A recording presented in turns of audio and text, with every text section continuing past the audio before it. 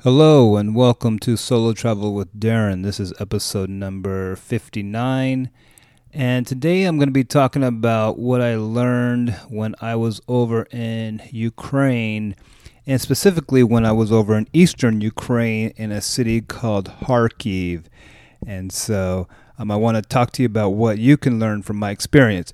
And incidentally, before I get started, I just wanted to kind of remind everybody what this content is about, or this podcast is about, and my YouTube channel and everything it's that I want to give advice to people who want to travel by themselves. I want to basically put out information that will kind of help you not stress about going somewhere, no matter how far away it is, and kind of what you need to know, and kind of everything that I wish I knew when I started traveling by myself about 15 years ago.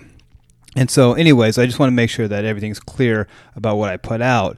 And so if you would, please subscribe to this podcast. It's Solo Travel with Darren in the Apple podcast. And then I have a YouTube channel where I put all the videos and things of where I've been. And then my Instagram is Solo Mel Travel at Instagram. But anyways, if you would, like I said, subscribe to this podcast, and I'll be putting out helpful content in the future, basically to help you travel by yourself. Mainly if you're a guy, but even if you're a girl, the information here should be helpful. So anyways, for this episode, again, I want to basically say that if you're practicing, or if you're learning a language, and you want to go to the country, or want to go to a country to immerse yourself in the language, go directly to the country. What I did is I've been kind of studying Russian for the last 2 years, and I wanted to go somewhere where I could kind of immerse myself in the Russian language, and that was Ukraine, which is interesting. I've talked about this before. In Ukraine, most of the country speaks Russian, even though it's Ukraine, and even though Ukrainian is the national language and the official language, still when you're walking around and everybody in the stores and everything, they speak Russian. So anyways, I knew that, so I wanted to go to Ukraine, because you can get to Ukraine as an American. You can go without a visa, and so that's a difference between going to Ukraine and going to Russia. But after my month in Ukraine, I've decided that the next time I want to do something like that, I'm just going to go straight to Russia and hang out in Moscow for a month, because the issues in Ukraine are a little bit too complex for me, and I'm going to get into that in this podcast. So again, I went to Kharkiv in July, and Kharkiv is the second biggest city in Ukraine, over 2 million people. It's on the not on the eastern border of Ukraine, but it's to the east, kind of northeast on a map of Ukraine, but it's about 20 miles away from the Russian border. And before before I went, I obviously knew, where Kharkiv was.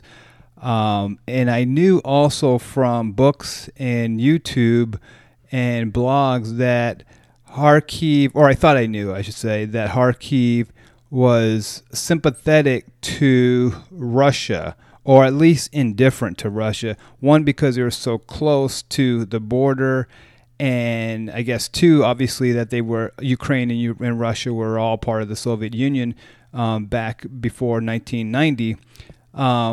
And so the people in Kharkiv, they all spoke Russian, and they were sympathetic to Russian. That's what I thought.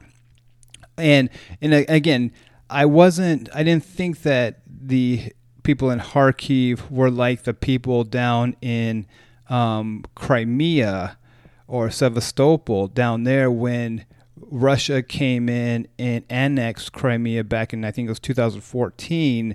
I understand that there was some people who were happy that the Russians came in, and then because they were mad at the Ukrainian government. And then I understand that obviously there was Ukrainians down there who were upset that the Russians came in, and also the Western world, including America and everybody else, was upset that Russia would just come in over the border. Whether or not the people there wanted them to come in or not, still that the West was saying that violated international laws, I guess. But nevertheless, again, I'm going to get into this as I talk, but I just don't know. I don't know what the real sentiment is down there in Crimea. But anyways, and I knew that on the opposite side, that in Lviv in the West, almost on the Poland border, people speak Ukrainian. They are Ukrainian. They don't have anything to do. They don't want anything to do with Russia, and they only look to the West, basically in Lviv. And so I knew that, or I think I know that anyway.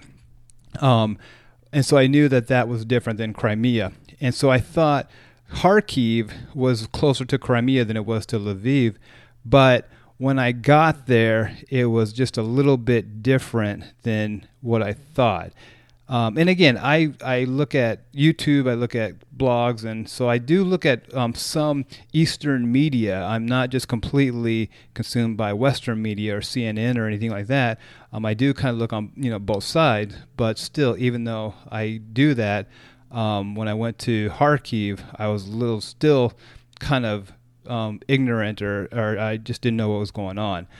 But anyway, so I get there, and I should have known this, because the first thing I see when I get there in my Airbnb, I was across from what was called Constitution Square, and the square is has this huge statue of this girl holding a flag holding the Ukrainian flag, and the Ukrainian flag is incredibly big, and it just soars over the whole square basically.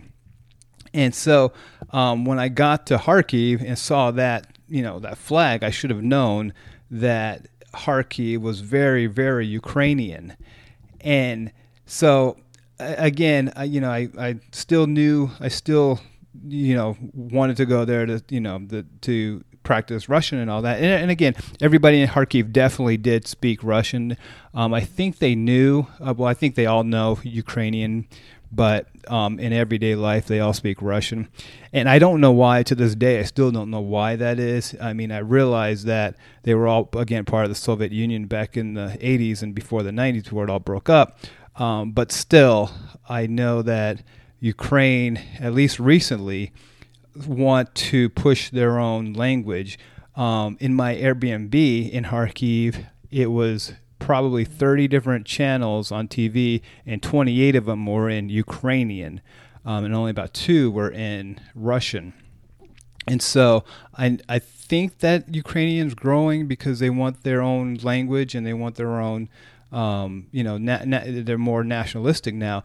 And so I guess people are speaking more Ukrainian. But again, on the street, you'll just hear Russian. And so anyway, so when I was there, my interaction with the girls specifically, I went out on a handful of dates when I was there, and I really started to understand what it was like to be in Kharkiv. And it wasn't that because they were so close to the Russian border that they were sympathetic to Russia. And I don't know, maybe other people are, because again, this is just my anecdotal